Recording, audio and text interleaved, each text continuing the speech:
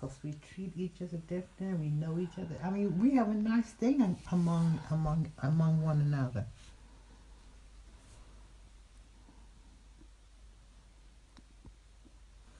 Is that what you said you wanted to say? You should just want to say one thing, yeah? That I'm very fond of you. I mean, you should know by now. I'm quite sure you know. But you and I, we get along very well together. We're together all the time in the house. You know, dog and burn like some people do, young people do. Dog and burn? What's that? I always find, oh no, this is not right. You know, you didn't say that or you did this. Arguing? Sometimes. Is that dog and bone mean? I don't know about that. I don't like to disagree anyway. Oh, disagree, argue. Yeah. Okay, we don't do that. No. We could. No. Okay. You could argue. You could go right ahead. You could argue with and it. I mean, just walk right on past you.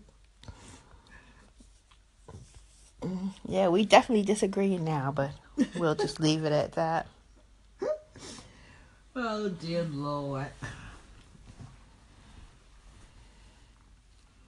I'm very fond of you. Okay, this conversation about you being fond of me and not knowing who I am is boring. Let's try to figure out what you do know. Okay. Okay? So, I did start a series talking about where you grew up, and Alabama. We left off, right, that you used to swing under a peach tree. In Alabama. In Alabama. Till one fine day, your mother came. Oh, I wasn't even sure if she came. Somebody came to take you from Alabama to Pennsylvania, to Philadelphia. Like a mother did. Oh, so it was Lucy who picked you up. And did you want to go? I wanted to because I didn't want to be in Alabama any longer. Really? Because when I was young, you used to tell me you didn't want to go when she came to pick you up and that you hid under the porch. Now, which story is it? Probably did. So it's a good thing you told me the real story before you lost your memories. Because you told me you did not want to go. To Alabama? No, to Philadelphia. I grew up with you, talk about the most traumatic experience in your life. You were happy, little country girl in Alabama with your brother and your sister. Claudette and Linda. No, Teresa and James. You're right, Teresa and James. Okay, so you don't remember the names. It's been a while. Yeah, you and say they're that. far away from me. Well, one has passed.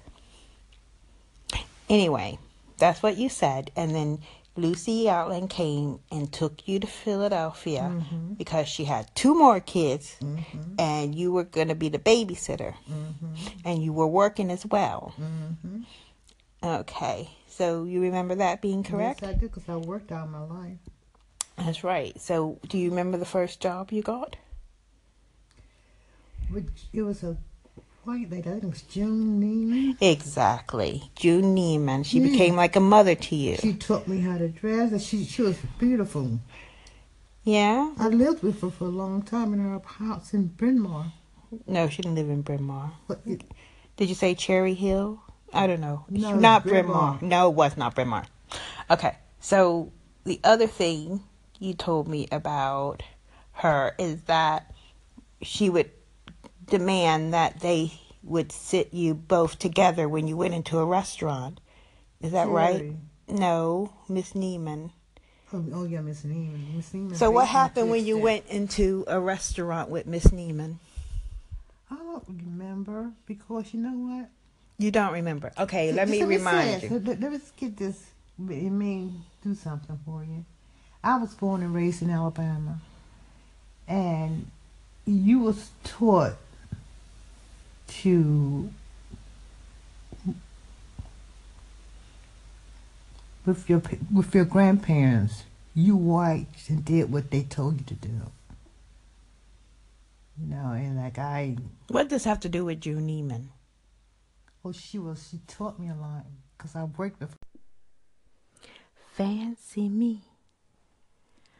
Thought I had my degree in life and how love ought to be run. I had a one-step plan to prove it. A guide in my pocket for fools, folly and fun. Love had to show me one thing. I was so right, so right.